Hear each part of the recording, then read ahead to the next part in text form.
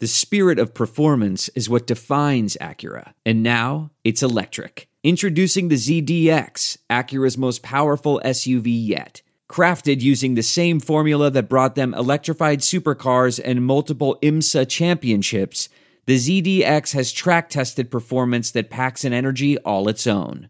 Unlock the energy and order yours at Acura.com. I'm hoping the Big Ten has to modify their system for us. It's probably like getting grade 10 sandpaper rubbed on your face every day. I mean, we say it all the time, whether, there's two types of turds, you're a sinker or you're a floater, but you're still a turd, right? I mean, we are about players and players playing the plays and not necessarily the plays. Welcome to the Varsity Club podcast. My name is Derek Peterson. We're back. I told you we'd be back this week. Very excited to have Brandon Vogel on. Brandon, hello. How are you? I'm doing well. Off-season Christmas arrived this month, so I'm happy. I've got enough to keep me thinking until football games return, so I'm good. Off-season Christmas, would that be S&P Plus ranking or projections? It would be primarily the arrival of SP Plus. Like, I'll really take anything. FPI is good. Yeah, Sagarin usually doesn't do preseason rankings, but there's enough rating systems out there that I tend to enjoy diving into what they have to say about the season ahead. When does FPI come out? I keep checking every single morning, hoping to see if FPI comes out, and it hasn't yet. I think it's usually in February or maybe right at the start of March. So should be coming out at some point soon, I would think. Because we're getting close to the start of spring ball for some places. Like, I know there are a handful of schools that start up like the first week of March or shortly thereafter. So we're getting close, a couple weeks out. Yeah, I expect Nebraska to be one of those. Nothing's been officially announced yet, but spring game's April 9th. So they gotta get moving. Are you a big fan of teams having practices after the spring game? I can't say I've ever felt too strongly about it one way or the other. I think, for a while there, which is the way Nebraska's spring break would fall, they would have to split it and take a break in the middle there. So, the players would get 2/3 of the way through and then, go to Florida or wherever they went for spring break. And then that didn't seem like the best setup. So Nebraska's found a way to avoid that this year, at least. They've also got they've got a hard out and that they've got to get new turf on the field. So practice after the spring game, probably fine. Probably doesn't make for the best spring game, but I'm not even sure a best spring game exists at this point. I think I kind of feel like if you have practices after the spring game, theoretically that would help, I think, because you would have some, a spring game is not going to be like the most accurate picture of what an in-game scenario looks like, but it's like as close of a simulation as you can get given what you're working with. And so to have that and then to have a couple practices afterwards to have that kind of data point, I think might be helpful. But I do think it's weird when you have to start and then you have spring break and you stop for a week and guys leave. It's if you could kind of like push it to where it's after spring break and then you get a couple practices in after the spring game, I feel like that would be best case scenario, but that's neither here nor there. Brandon, I have you here today to talk about S&P Plus. You mentioned it already. Bill Connolly's projections over at ESPN came out for the new year last week or the week before, fairly recently. And we're going to talk about it. So I gave you a task to come up with a handful of teams that were surprising to you based on their placement, were interesting to you based on their placement, teams you just want to talk about as we look at these projections going forward. So let's just dive right in. Let's start with, I don't know if you ranked them. I don't know if you tiered them. I don't know how you organized them, but let's just start with whatever team you want to start with on Brandon Vogel's most surprising S&P Plus teams. Yeah. So I guess maybe to set the stage quickly for those who may not, SP Plus is, as you mentioned, Bill Connolly's kind of metric. And what goes into that is basically three things: returning production, recent performance, which I think looks back from 2 years ago to 4 years ago. And then recruiting, which the recruiting piece of it is, teams tend to recruit like they're going to recruit. Nebraska basically recruits like Nebraska recruits, Indiana recruits like, and so on and so forth. So when I'm looking at this for my own purposes, I really put a focus on returning production. And then I look at something called Pythagorean wins, which is the simplest way to put it is an estimated win total based on your scoring differential. So like you outscored your opponent by this amount, that usually translates to this record. And that gives you a sense of teams that are kind of going up and down. And when I do that in a spreadsheet, I literally put the returning production ranking right next to these Pythagorean win teams and color code them. So what I'm kind of looking for is green. That means a team that was probably better than its record, might be a little undervalued, and a team that returns a lot of production. So those are some things I'll be talking about when I go through some of these teams. That's probably the longest preamble I have. So I'll start with one that was close to home for Nebraska.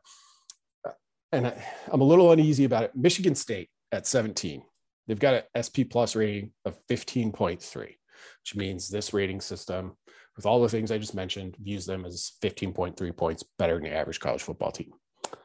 I'll be surprised if they end up there. And I'm a little hesitant because I like Mel Tucker a lot. Super impressive. They did not have a profile going into last year that would have led you to believe 10-2, or I think 11-2 is what they finished, was coming. This year, they're a little of some good, some bad, which is they were 129th in that Pythagorean win differential that I look at, meaning they were about 2.5 games ahead of how many games a normal team would win with that scoring differential. But they're 36th in returning production. So they're going to bring a good amount back. So it's a little, I don't think Michigan State is going to be bad. I don't think there's going to be a major drop off. I don't think they're 17th in the country by the time we get to the end of 2022. So I'll start with that one. Do you think, so when you look at these projections from Bill Connelly, Michigan and Ohio State are both in the top 5. Michigan State is in the top 25. Do you think Michigan or Michigan State finishes second in that division? I would shade towards Michigan, even though, so they are 4th in those initial rankings, which, feels a little bit high, not based on what they earned, but based on everything that has come since. Jen Harbaugh was almost no longer the coach, lost both their coordinators. So, and it was just a Michigan team that, without taking anything away from what they did in 2021, it felt a little bit like a magic carpet ride type season. Like their offense wasn't that dynamic, but it was good enough and they kind of got some momentum. So I'd be surprised if Michigan stays that high, but I'd still put them a little bit ahead of Michigan State. Michigan was definitely one of the teams that when I saw they were 4, I was like, oh, hello. Especially to have Michigan right there and then Clemson one spot below them. That was interesting to me. I had Tennessee caught my eye at number 9. So they finished top 20 in yards per play last year, 14th in success rate, 7th in scoring. They were 10th in Bill Connelly's final S&P Plus projections. And if you kind of go back and look at those final ones, there's not a ton of movement with these early season projections. Some of the teams that were like top 10 in his returning production, like Stanford, BYU, they caught huge bumps. But for the most part, it's largely the same. But then you look at like some of the other, the model-based rankings, like they're 26th in FPI, 17th ranked offense, 32nd in Sagarin. And then Bill has them with like the 7th best offense in the country last year, 10th in S&P Plus. So like Hendon Hooker is the big name. He's coming back, 31 touchdowns last year to just 3 interceptions. They returned 74% of last season's production, which is 33rd nationally, including 80% of the offensive stuff. So they get their top running back, they get their top wide receiver back, but they only get 46% of offensive line snaps back. So like, I'll be really curious to see what happens with them, because how good is the Hendon Hooker, Josh Heupel pairing in year 2? Now that SEC defenses have a season's worth of tape to kind of pour over and look at what they tried to do, because like I mean, SEC defenses are another level. So they'll be really interesting. I have a fun fact that maybe you know, maybe you don't. Tennessee had the 17th best recruiting class in the 2022 cycle in the country. What does that equate to in the SEC only rankings? I'm going to guess eighth. Yep. Eighth. Yeah. Eighth. Yeah. It's usually that range. And it's, it makes sense that it's Tennessee. South Carolina seems to occupy that spot in a lot of years. We're like, oh, they got the 22nd best class, and it's the 8th best class in their conference. Yep. Tennessee is one of those teams that was almost on the list for me. I think last year went way better than I expected for Tennessee, and I think it's going to be a little bit. So I think their ranking is probably earned. I mean, and obviously, like, nobody's deciding anything here. It's a model, and it spits out what it spits out. But yeah, it seems like a little bit too much, too fast for me personally with the Vols.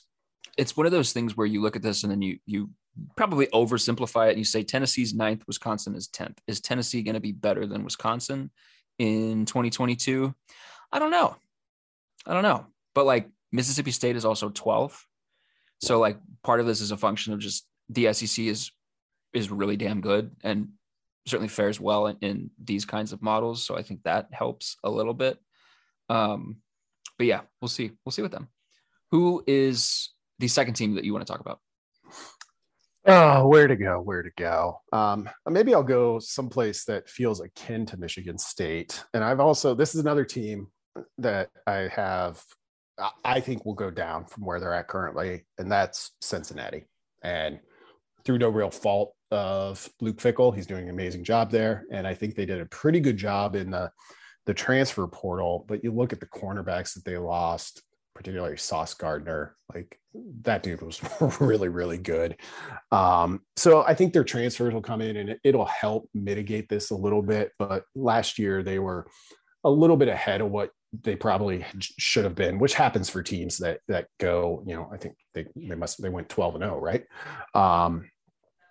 72nd returning production. So that's a team right now rated 17 points better than average. I think that'll come down. They'll still they'll start in the top 25, certainly the conventional top 25. Wouldn't be all that shocked to see them finish there, but I'd be surprised if there wasn't a little bit more of a step back for the Bearcats. Yeah, when you go 12-0 and you're a team that has that kind of profile, like there's not a ton left to go up. There's not a ton of space left above you. It's mostly just like, well, and correct me if I'm wrong, Desmond Ridder is gone, isn't he? They're going to have a new quarterback. Yeah. So, I mean, I guess, if Luke Fickell is a guy that was deserving of, I'm not saying he's not, but was deserving of like USC attention, LSU attention, he'll certainly prove that in 2022 if they stay where they are. Since he was not on my list, I want to talk about Miami next. So they finished last season 32nd in S&P Plus, 39th in Sagarin, finished 23rd in FPI. FPI liked them. They returned 71% of their production, which kind of feels like, one of those, you're not going to get too worked up over it. You're not going to get too excited over it. The big one is quarterback Tyler Van Dyke, who returns. I've seen some people, I think 247 might've been one of them, that puts Tyler Van Dyke in the top 10 returning quarterbacks heading into next season, which seems a little overreactive to what happened in his last 6 games. Quarterbacks haven't particularly been super proficient in Mario Cristobal led teams. And then the combination of Josh Gaddis and screw up a name every single time I do a podcast. Mm-hmm.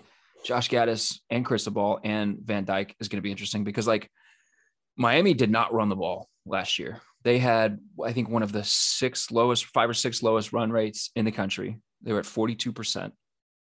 And then Michigan obviously was a run first offense. And Cade McNamara went deep on about 15% of his pass attempts. Tyler Van Dyke went deep on 20% of his pass attempts. And last year for Michigan, the propensity for them to go downfield was a lot lower than what it was in 2020. They were significantly more run leaning. Miami does not have, at least, not to me from way out, Miami does not have a a running back on its roster right now that Michigan had. It doesn't have a Hassan Haskins or a Blake Corum. Maybe they do. I don't know. I didn't think so. So how does that kind of pairing work? But they're 20th in S&P Plus right now. Like I said, they finished 32nd last year. Could they be like a top 15 team with Tyler Van Dyke? I guess it kind of depends on how invested you are in that quarterback, or how I guess wrapped up in the potential he showed over his last 6 games. Yeah, I was able to catch Miami a couple times during season, just watching on Saturdays. Watched him undeservedly beat App State, of course, and then saw Van Dyke later in the season. And I was impressed with him. You know, is he one of the top 10 quarterbacks going into next year? That might be a bit much. So Miami, you know, with my color coding is a gold green team. Gold meaning you're like in the middle. So their record was basically what it was, but pretty good in the returning production. And then you've got the coaching change, which, you know, is one of those things that could go either way. Do you get an immediate jolt, sort of like Tennessee did? Or is it something like, you know, Scott Frost's first season at Nebraska, which is probably the more likely option, where, you know, you're going to be changing a bunch of things. So you have all this returning production back, which probably smooths that transition a little bit, but it just depends on how far you're going to take things, and probably depends on where you evaluate the team is like, oh, can we be good right now? Then maybe we'll save some of this building for later. I'm guessing that probably is what the coaches have found once they got to Miami. I like them as a team going up. I think I would take them to be top 15 over they're going to fall from number 20, which is where they're starting. It is interesting to point out Bill Connelly's system doesn't like factor coaching changes into account. And so Miami just rises naturally 12 spots from where they were in the beginning of January. So now you add Mario Cristobal's, I guess, addition to the fold, and you say, okay, is he, you know, how much of an improvement is he over Manny Diaz? If you ask people in Miami, let's say, well, a lot. Mario Cristobal committed to Miami, being invested in Miami, having those kind of ties to Miami. You know, people probably feel like he's going to be a little bit better at Miami than he was even in Oregon over his last couple of seasons. So I guess, you know, how much of a rise do you get even then? Who is your third team? Where you want to go next? Well, I'll go to the team I think a lot of people expected to see, Tulane. 5-1 score losses last year. They're 71st in SP Plus, rated as 0.9 points better than average. I think they will be drastically better than that. This is a team that when the season win totals come out, I will bet the over on almost no matter what. So like I said, had all those close losses. But in fact, in the Pythagorean win differential, they were second only to, of course, Nebraska, which had the biggest, most baffling, bizarre number I've seen in that. And my spreadsheet goes back to 2007 on that. They were at minus basically 4.5 wins. Tulane was minus 2.5, which is still pretty high based on all of those years that I've looked at. 2-10 team, like, are they going to go bowl eligible? I think they could get there, but returning production, they're really solid too. This is the highest rated green team for me. So I will be taking the Green Wave and their win total. Are they going to jump up and like challenge in any way that the casual college football fan's going to notice? Probably not, but they've got their quarterback returning as a third-year starter, and Willie Fritz is a good coach. So give me the Green Wave, give me their cool helmets, give me all their cool uniforms, and give me a like $10 win ticket on their over.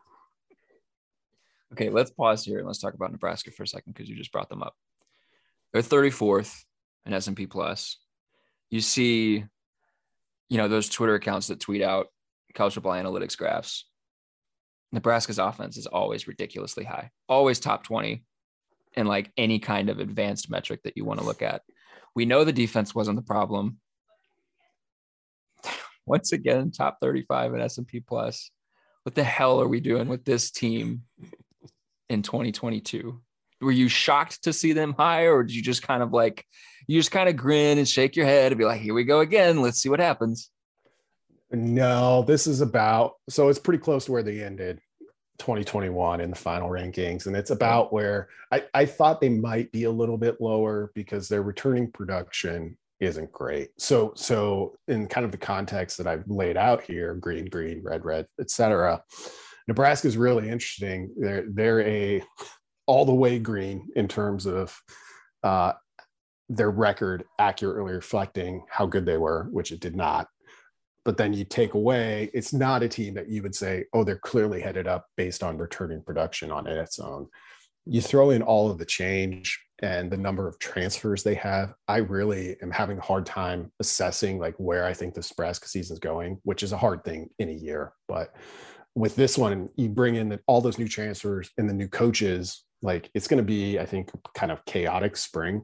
And it leaves me as like, they're almost a blank slate. So this SP Plus is meant to be predictive based on, all of the things we described, how it looks back at the past. And Nebraska's just got a lot of extra context this year. So it's going to be interesting because I have no real lean on the Huskers other than I will say, looking at these rankings, they're 34th, but I think they're 8th or 9th in the Big Ten, which is key. The good part of it is there's only 3 Big Ten teams that have a rating less than 0, so viewed as worse than the average team. Nebraska gets to play all 3, and I don't like to do a lot of schedule watching at this point, but there is at least that. Yeah. Did you have any teams from the Big Ten West on your list? No. Yes. One. Let's get to them now. Okay. This is another slight trending down for me. Purdue, number 27, 12.8 points better than average. This one I'm a little nervous about too, because their record was dead set what it should have been. Like, based on the formula that I use, this was a team that, yes, should have won 9 games. And they did. And they're not that bad in terms of returning production. They bring the quarterback back, which is probably the biggest thing you need in a Jeff Brom offense.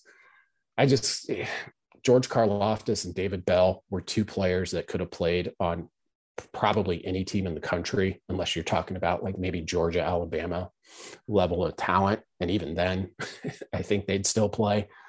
Losing 2 guys like that is just a lot. And I'm not quite ready to put that much trust in Purdue. I think they're going to be pretty trendy in the Big Ten West, and they deserve to be. It's not a team I'm ready to say is that much, basically 2 touchdowns better than average. I think they'll be better than average, but not by that much. So here's the counterpoint to that. It doesn't matter who is playing wide receiver in a Jeff Brom offense. Someone's going to have 1,000 yards. Is it Milton Wright that was really good last year, or who was the guy that transferred in? Yeah, that it was Milton Wright. It was Milton Wright. 700. Okay, I have it up right now. 732 yards and 7 touchdowns. He feels like the heir apparent. Yeah. Rondale Moore, then David Bell, then Milton Wright. And then that 2 years down the road, they're going to have somebody else that was a 4-star recruit, high 4-star that you're going to look at and be like, how the hell did Jeff Brom get that kid to Purdue? And then he puts up 1,000-yard season. It's going to be really interesting to see what happens with them, because in a Jeff Brom offense, is having the quarterback intact more important than it 90% of other offenses? Like if you look at returning production across the board, how much should you weigh quarterback in a Jeff Brom offense versus what you would in, I don't know, any other, you get what I'm trying to say? Yeah. It feels like a big deal. Yeah. So generally, and Bill Connolly talks about this every time he releases his returning production for the season ahead. The weights, returning receiving yards has the heaviest weight on that side of things, followed closely by quarterbacks. So it's generally, you can just assume continuity in the passing game is what you want to have. So you'll have the quarterback, you'll lose David Bell. I'm not sure who behind him they may lose, but like you said, it's a Jeff Brom offense. So I would probably weight that quarterback even a little bit more. And, it gives me pause to like look at Purdue and see them win 9 games while they rush for less than 3 yards a carry. But that's kind of what they always do. Like they're never able to run the ball all that well, or at least that consistently. So it's another team where, I kind of viewed this. I've often thought it would be fun to do a college football stock market game based on ratings like this or something else where you get 100 points and you get to buy or sell 5 teams at the end of the year. You see where they go up or go down. That's kind of how I thought about this exercise. And Purdue's one where I don't think they're going to drop. They're not going to be a bad team by any means, but I'm not taking them to be 13 points better. Okay, so here's a fun stock buying scenario. If the conversation is independent team making the college football playoff, would you take Notre Dame or would you take BYU? BYU is on my list. I would take BYU. Yay! So they are a red-green team, but by the method Action Network uses to calculate returning production, which is based off of work that Connolly had did and kind of tweaked for a transfer portal era a little bit. They're number 1 there, which I assume you know. And they were a team that was a little bit fortunate when it came to some of those close games, but they weren't supposed to be any good at all. Like their returning production was terrible going into 2021 and didn't matter. They found a way to get it done. And now they'll benefit from basically having everybody back. Yeah, they finished 46th in S&P Plus last season, and they have jumped to 23rd in S&P Plus projections for 2022. They return, like you said, they're first nationally88% Bill Connolly's returning production numbers. They are number 1 in the country. They return 97% of their defensive production, and then 88%, overall, which is second behind, I think, only Stanford. I think Stanford is first in Bills. It's not loading. The schedule is rough. They got Baylor, they got at Oregon, Notre Dame, and Vegas, Arkansas. But like, and then they're also going to lose a 1,600-yard, 23 touchdown running back. But they've got Jaron Hall at quarterback. As a sophomore, he completed 64% of his passes. He threw for 2,600 yards, 20 touchdowns, 5 interceptions. 3 rushing touchdowns with 307 rushing yards. They get back their top 2 pass catchers and 91% of their offensive line snaps, which is one of the 5 highest percentages in the country. And that comes from the Action Network that you referenced. They're like if you look at if the context of the question is BYU or Notre Dame, like Notre Dame's got new stuff around. And BYU, yes, they have to replace the running back that I just mentioned. 1,600-yard, 23 touchdown running back is a big deal to have to replace. But I really like Jaron Hall in the little bit that I've watched of him, and I kind of think like are they going up or down from a 10-win season? I kind of feel like they're going to go up, and if you can go like 11-1 against the schedule that they play, that's a playoff team.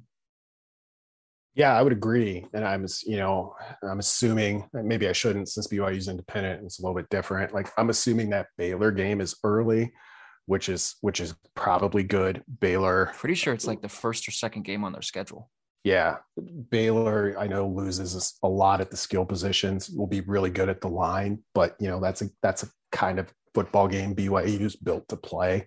So I like that a lot. And BYU as a team, I looked pretty hard at, and you just look, like you mentioned it. And I think this kind of tells a story. Look at the jump from last year's ratings to this year's ratings. It's a good example of, because we're not talking about schedule or anything, of just how much value that kind of returning production can have. Definitely. I've got a team that's really low in the rankings that I feel like will finish higher that we can go to next. Or if you want to hit another one of your teams, we can. Nope, go for it. Okay. I have Washington State on my list purely from an entertainment standpoint, because Cameron Ward, the incarnate word quarterback, which gets my tongue tied up every single time I try to do it, coming over to Washington State with his head coach, Eric Morris, who will now be the offensive coordinator at Washington State. The air raid is returning to Pullman. They're calling it the Coug raid, which is wonderful. Cameron Ward threw for 4,600 yards and 47 touchdowns while completing 65% of his passes in 13 games last year. He led his team to the second round of the FCS playoffs. He played in big football games. He's a big guy. He's got a strong arm. He's a pretty good decision maker overall. He is a guy coming from the FCS ranks to the FBS ranks that you look at and you say, I don't really have a ton of questions about his ability to translate his game from one level to the next. When you're talking, I mean, we had this conversation with Samori Toure last year. Like when you're talking about FCS guys jumping to the FBS, like the level of play at the FCS is rising, but especially at the top, like there are good players at that level. And then I think like adding him to Washington State feels like the kind of like low stakes, high payoff situation that could be really good, because like if they're 6-6 or 5-7, like nobody cares. It's Washington State. And if they're 9-3, or like let's say they start the season, I don't know, like 7-1 or something absurd like that, like everyone's all in on Washington State. It's the best feeling ever. But they are 70th in S&P Plus projections, and they are so low because they rank 119th in returning production using Bill's numbers. 52% overall, 32% returning production on offense, which is 128th, and then 72% on defense, which was 42nd. Now, that requires a little bit of context because, and feel free to correct me if I'm wrong, the way I read it was that he did not include, he kind of worked transfer numbers into the equation for his returning production model. But if a guy was coming from the FCS level to the FBS level, he did not include that calculation in a team's returning production. So if you look at a team like Washington State, which saw its starting quarterback last year go to a new school, it looks like they lost their starting quarterback and didn't replace him, which obviously is not the case. They got to replace a lot elsewhere, but like Cameron Ward is exciting to me. And I feel like, you know, they're a team right now that's 70th in S&P Plus. They're probably going to be similar in like FPI and some of the other model-based projections that come out. But could they finish like in the 50s? Yeah, I think that'd be fun. Oh, absolutely. Yeah, that's a really good catch because you're right. FCS transfers aren't included. And like, I understand why you would do that. Like this might be the one where you have to make an exception. Mm-hmm. You know, it's Washington State's going to be must-see TV on late Saturday nights, at least early on, because I'm super excited to see Ward play. It's got strong Western Kentucky in 2021 vibes where they just basically downloaded an entire offensive brain trust from a successful FCS offense. Incarnate Word almost beat Baylor in the opener last year, you know, and we know Dave Aranda's no joke. So it's going to be super intriguing. That's a good pick. In fact, it makes me feel worse about the pick that I made, but it's a good transition. I went with Washington tepidly. So high expectations for the Huskies going into last year weren't quite as bad as their record indicated. They're okay in terms of returning production. So the play here for me is really Kalen DeBoer, the new head coach. I really, really like him. I was a little bit sad to see Washington snap him up. Should Nebraska be in need of a head coach anytime in the near future? I think he's a South Dakota guy. Either South Dakota or North Dakota, kind of cut his teeth building Morningside in Iowa into an NAIA national championship team. So that's one where we talk about how these coaching changes, you know, they can either kind of go up or down right away. This is one where I think Washington, we obviously liked the talent. Collectively college football sphere, like the talent there. I think you'll be able to have a pretty quick impact and make the Huskies at least a little bit better than where they start out in these rankings, which is 61st. So fun fact, before last season started, my brother wanted to start a college football podcast and he wanted me to be on it with him. So we recorded this first episode, which was like dark horse teams, overrated, underrated teams heading into the new college football season. And during that podcast episode, I thought, and did homework on it, I thought that Washington could be a dark horse Pac-12 title contender. Something got messed up with the recording of that audio. We didn't ever publish the episode, and then it just kind of died. We didn't start it. My brother started classes, and there's a bunch of other stuff going on. We just didn't start it. And we looked back at it at the end of the season, and we thought, man, miss. It's really good that this podcast never like saw the light of day, because particularly the Washington one, like 4-8 last year, they got their coach fired. He's pushing dudes on the sideline. Like, it was a mess last year, but their defense was especially against the pass, was a Washington defense. Like, they got 2 corners that are probably getting drafted in the first round of the NFL draft. I just don't like Michael Penix Jr. Yeah. Is that wrong? I'm not in on him. I mean, he's good when he's available, but he's never been available for a full season. Like, I think so Washington's problem, I think, last year, and really the reason, well, I mean, we know the literal reason Jimmy Lake's no longer there, but the reason they were faltering even before that incident was like, it just didn't seem like he played the wrong hand when it came to, so he's a defensive guy, to what he wanted to do with their offense. And I think that's something that DeBoer, that's his side of the ball, he can fix pretty quickly. And obviously DeBoer was at Indiana. So you have that familiarity with Penix. So I think the question for me isn't so much, do I like him or not? I think he's good enough for you to win a bunch of football games. We saw that with Indiana 2 years ago. But is he one of the best quarterbacks in the country? No, but I'll take that kind of Indiana familiarity and just my overall esteem for Kalen DeBoer as a coach, and roll with the Huskies. I think they ended up coming out of a coaching change about as well as they could. Maybe not number one even in their own state, because given everything that happened to Washington State and how they came out of that, yeah, Cougars might take the top spot there. This will actually be interesting. We'll have to revisit this. Which team finishes higher in SP Plus, the Cougars or the Huskies? Because they're pretty close right now.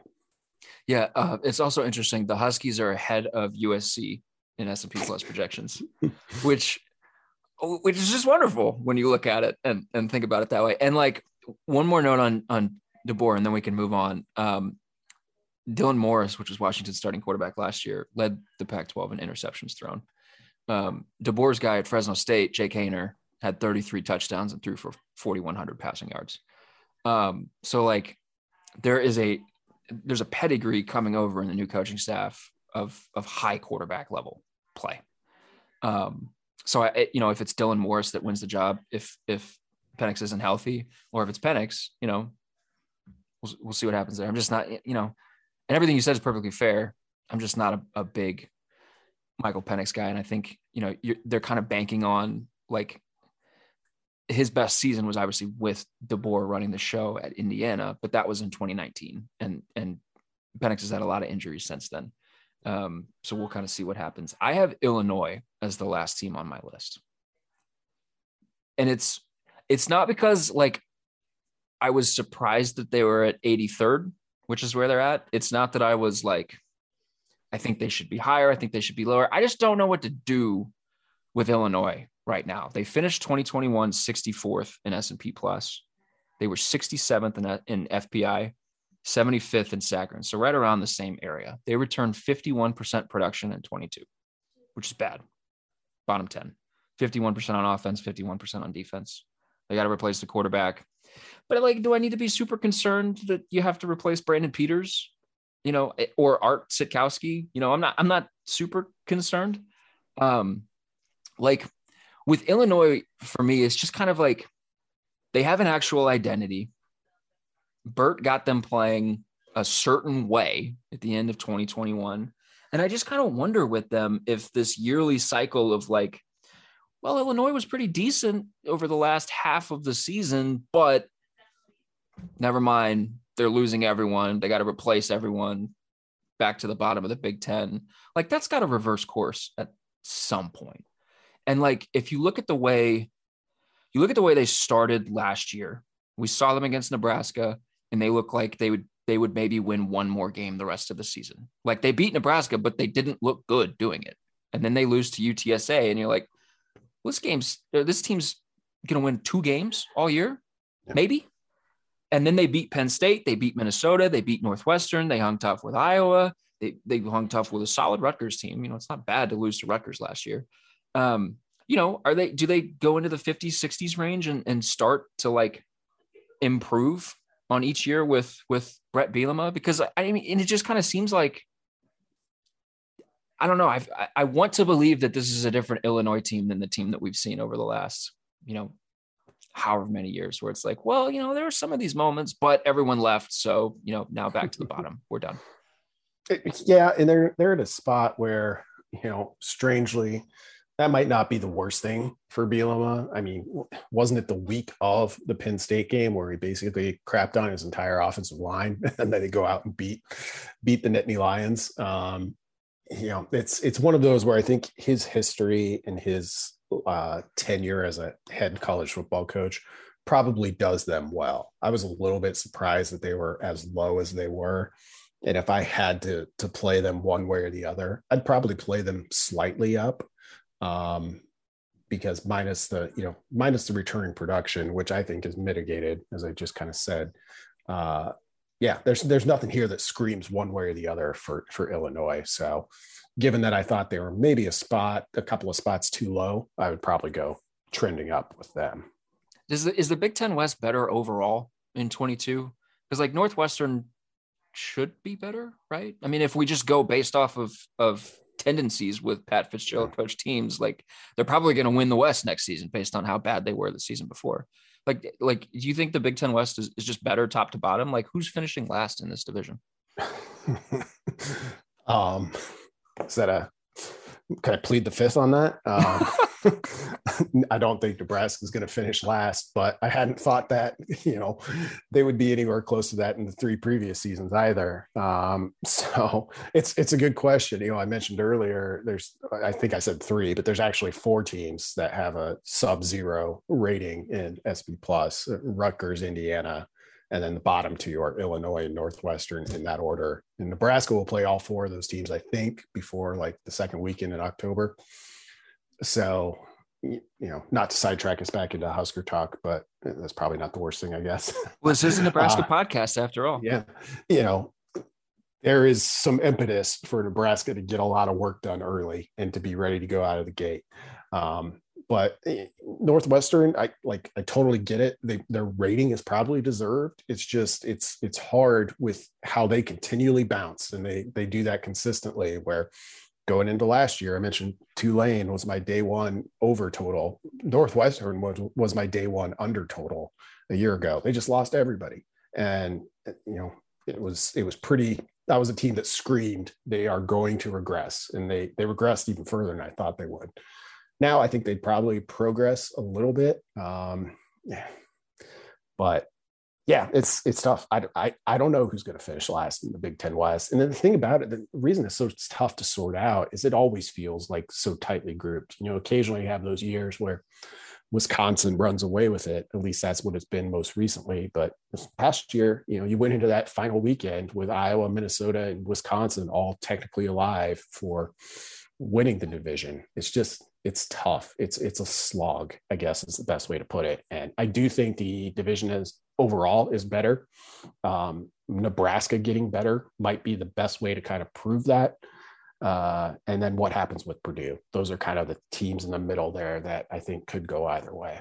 Yeah, there's just a big like mush of a middle when you get past Wisconsin and I mean Iowa has questions that got to be answered. It's just kind of a mush of a middle. And so like you ask the question, who finishes last in the division, and you could talk yourself into like 4 different teams, and you could talk yourself into any of those 4 teams, like not necessarily having a terrible year and still finishing last in the division, because it feels like the level of play in the division is getting better.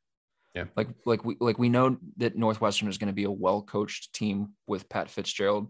What does the talent do to their ability to win games? What does the talent available do? if Illinois is, you know, a Brett Bielema coached team, like they'll be tough. If Nebraska is better, they'll be tough. You know, it gets tough quickly. It gets tough. Do you have any teams left on your list that we haven't hit? I have one more. All right, let's get to it. Does the name Austin Kendall mean anything to you? Oh God. I think Oklahoma could use a quarterback right now. Well, they can't have him now because he's going to lead my Louisiana Tech Bulldogs from their 114th preseason rating, minus 12.1, to something vastly superior to that. Louisiana Tech was a team that they're another green team for me. So good returning production, not quite as bad as last year's record made it seem, but the record was bad enough to get their head coach fired. Sonny Cumbie is in. Louisiana Tech is a team, as a program that's just better when it's throwing the ball all over the yard. And now they've got Austin Kendall, formerly of Oklahoma, formerly of West Virginia, to probably at least challenge for that job with, I think, 2 guys with starting experience back. So I'll take Louisiana Tech going up. I have absolutely no notes about Louisiana Tech, so I have absolutely nothing to offer this conversation. So I like it. Good pick. I like it, Picasso. Thanks. I mean, there's not a lot of room to go down, so it just be a little bit better. Hey, you know, if you're, you know, a college football team at that kind of level and you want to be better, just throw the ball 60 times a game, see what happens. You're going to be in a lot of fun games and people are going to be watching you. Yep. And I think that's what the Bulldogs will do. So have at it, Sonny Cumbie. Cool. I don't have any teams left on my list. So unless you want to talk about Oklahoma, at 7, they were right there. We can, but we certainly don't have to. Well, I guess here would be my question as someone who's still, you know, in plenty of Oklahoma circles, and probably has a pretty good grasp, a better than average grasp on that team. We know that SP Plus does not account for a new coaching hire. But would you expect under Venables the Sooners to progress or regress? Based off of what they did last year, like I think they were a worse team last year than what they should have been under Lincoln Riley. But then you have this question of, you know, they start out 7th in S&P Plus projections, which feels too high for me. Like it feels like, do they finish the season in the, you know, 13, 14, 15 range? That's where I would probably put them, because you just have to ask, how much of a drop off is there from Lincoln Riley, who everyone outside of Norman, Oklahoma, or I guess the state of Oklahoma, views as a top 10 coach easily, to a first time guy? And there are a lot of people that are really excited about Brett Venables, and he's been an elite defensive coordinator over the years. Not just good, not just great, elite. They've been really good on defense. So he should be able to coach that defense to be better. But Ted Roof as the defensive coordinator, you know, I just wonder, like, what's the drop off from Lincoln Riley to a first time head coach at a place like that? And they're losing, you know, their defense has to be better. Their defense was not good last year. And they're losing 2 big guys on the defensive line. They're losing their best pass rushing linebacker. They lose both safeties. You know, lots of new assistant coaches. I just wonder if, like, you know, when you're at the top like that and you start talking about regression, like 1 percentage point, 2 percentage points, like, is a lot at the top like that. So, like, I don't know, maybe they slipped to 14th, 15th S&P Plus. Maybe they're, you know, 8-4, 9-3, and not playing for the Big 12 in his first year. That's kind of where I'm at. Yeah, I think that's where I'm at. I would be at with Oklahoma too. Obviously, a team Nebraska will see, and we'll see early this year, which will be interesting. Venables, first-time head coach. He's been such a football lifer and part of a successful program for the majority of that. Like, I think I personally, like, kind of, you know, make note of that and maybe reduce my expectations for Oklahoma a little bit, but not as much as I would for a lot of kind of coordinators coming into that spot. It's just that Oklahoma's recruits well. They'll have plenty of talent. It's just going to be unproven in a lot of cases. And it's the talent loss is massive in terms of the guys that departed, whether it was for the NFL or for a bright, shiny new life in Los Angeles. And the kind of the longer term thing with me with Oklahoma, with Venables being a defensive head coach, like, are they gonna have to win Big 12 games like Baylor? Well, I guess they're not gonna be in Big 12 very much longer. So it might serve them well to kind of go that route. It's just, I wasn't alive during the Switzer years for the most part of it anyway, at least the beginning of the Switzer years, but like Oklahoma, well, even back to the 40s and 50s has been like offensive innovation. So this particular trajectory for them is interesting. Yeah. I mean, like they won 11 games last year. Yeah. Are they going to win 11 games with a new quarterback and a new head coach and a new everything on the assistant coaching staff? I don't know. I don't think so. Yeah, that seems like a pretty big ask. It'll be interesting to see what their win total is to open the season outside of Nebraska. I have no idea who they play other than that. But it'll be an interesting one. Well, like if you question that publicly, you get yelled at as a hater. They play UTEP, they play Kent State, they play Kansas State, they play at TCU, they get Baylor at home, they get Oklahoma State at home, they get Iowa State on the road. Really the big thing with them, and it's worth talking about, like, who else in the Big 12 do you trust? Because of how much Baylor and Oklahoma State, who start off in the 30s in S&P Plus projections, how much those teams have to replace, because it's a lot. Those teams have to replace a lot. Yeah. So, like, that's part of it.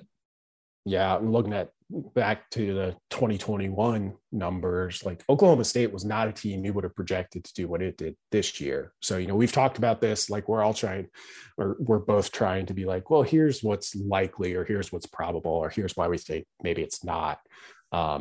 Teams like that do happen. Oklahoma State happens. They were a team that was pretty close to red, and here we are. So yeah, I think the Big 12 piece of it is a big factor. That schedule, UTEP and Kent State, both bowl teams last year, but both teams I think are trending downward going into 2022. And a lot of times when you get a situation like what you just outlined with Oklahoma State, when you see them better than what anyone expected them to be, you look at coaching. And like, if you talk to people in Stillwater, or you talk to Oklahoma State fans, like they'll tell you by and large, like, that was one of Mike Gundy's best coaching jobs. And Jim Knowles, at defensive coordinator, was a big deal. So I'll be curious to see how Derek Mason fares in that new role. He took a pay cut to leave Auburn, which I guess, is probably worth it with the way that Auburn is going right now. But yeah, so like if you're in the situation that like Oklahoma is in, like you look at coaching, what does Brent Venables do in year one? So, yeah, we got everyone. This was fun. It was fun. Thanks for doing Go this. Tulane. Go Louisiana Tech. It's a big year for me in the state of Louisiana. Clearly, yeah. If we're doing like best mascot, helmet, uniform, color combination kind of deal, if we ever did that podcast, Tulane was number one. Tulane it gets a perma spot at number one. It's excellent. It is excellent. And obviously, like everyone else, I love the Wave logo, but I also love, like, who else is green and blue? Like, nobody. So points for originality. It's a truly wonderful color scheme. Brandon, what's due at Hail Varsity? What's coming? Yeah, so we just as we record this, just got our February issue off to print. So people can look forward to that. We got a big baseball preview there. Drake Keeler, who's been doing great work for us since he hopped on with us as an editorial intern in the fall, did a really nice story on kind of a history of Black women athletes at Nebraska, which, his point of view, and I agree with him, was that often gets overlooked. We got an interview with Lana Hendricks, speaking of branding and marketing and color schemes. some pretty interesting stuff there on just kind of Husker marketing and Husker branding and everything that goes into that. So that issue is on its way. And then we're ramping up for spring football. Had a slight site redesign, which hopefully people have had a chance to see at this point. I think it cleaned some key things up and just made things a little bit better and easier to navigate on that front. Yeah, it looks good. It looks really good. I think I messaged you randomly, probably pretty late one night, which is a dumb thing to do for somebody with a small child. But it looks good. Thank you. It actually, late at night's usually better because that's about the only time where I know he's once he goes to bed, he's usually to bed. So it's become a time when I get a lot of work done. After that's nice. 7 p.m. Yeah. Once he goes to bed, I have a buddy who had a kid, and for like the first couple months, he would like message me at like 3 o'clock in the morning because he's like, "Yep, we're doing shifts," and he's still awake, so I gotta be awake. And I'm like, "Dude, I'm sleeping. Leave me alone." I'm hesitant to ever mention it because it's like talking about a no-hitter a little bit, but we decided to do sleep training and we did it, and it was like, painful for about 2.5 nights, and then since then, knock on wood, he basically sleeps from 7 to 7. So somehow, some way, we've managed to get that piece of it right, at least. Well, I'm going to knock on my desk, and I would ask everybody that's listening to this at home to find some wood that is near you and knock on it so that Brandon's life and sleep schedule can stay manageable. Brandon, I'll let you get on with your day. Thank you for coming on the podcast. I appreciate it. Anybody that wants to continue reading HailVarsity.com content, specifically Brandon Vogel's content, because you should, HailVarsity.com/subscribe. You can get web coverage. You can get the magazine. It's all excellent. Go do it. Brandon also has a podcast that you can subscribe to. It's not in season right now, but it'll come back for the season. The I-80 Preview podcast. There's a number of Hail Varsity podcasts that you guys can find and listen to and subscribe to. This show and all of them are a proud part of the Hurrdat Media Network. Shouts to Cam for producing this every week. Shouts to you guys for listening every week. Shouts to Brandon for being on this week. Stay safe, and we'll be back next week.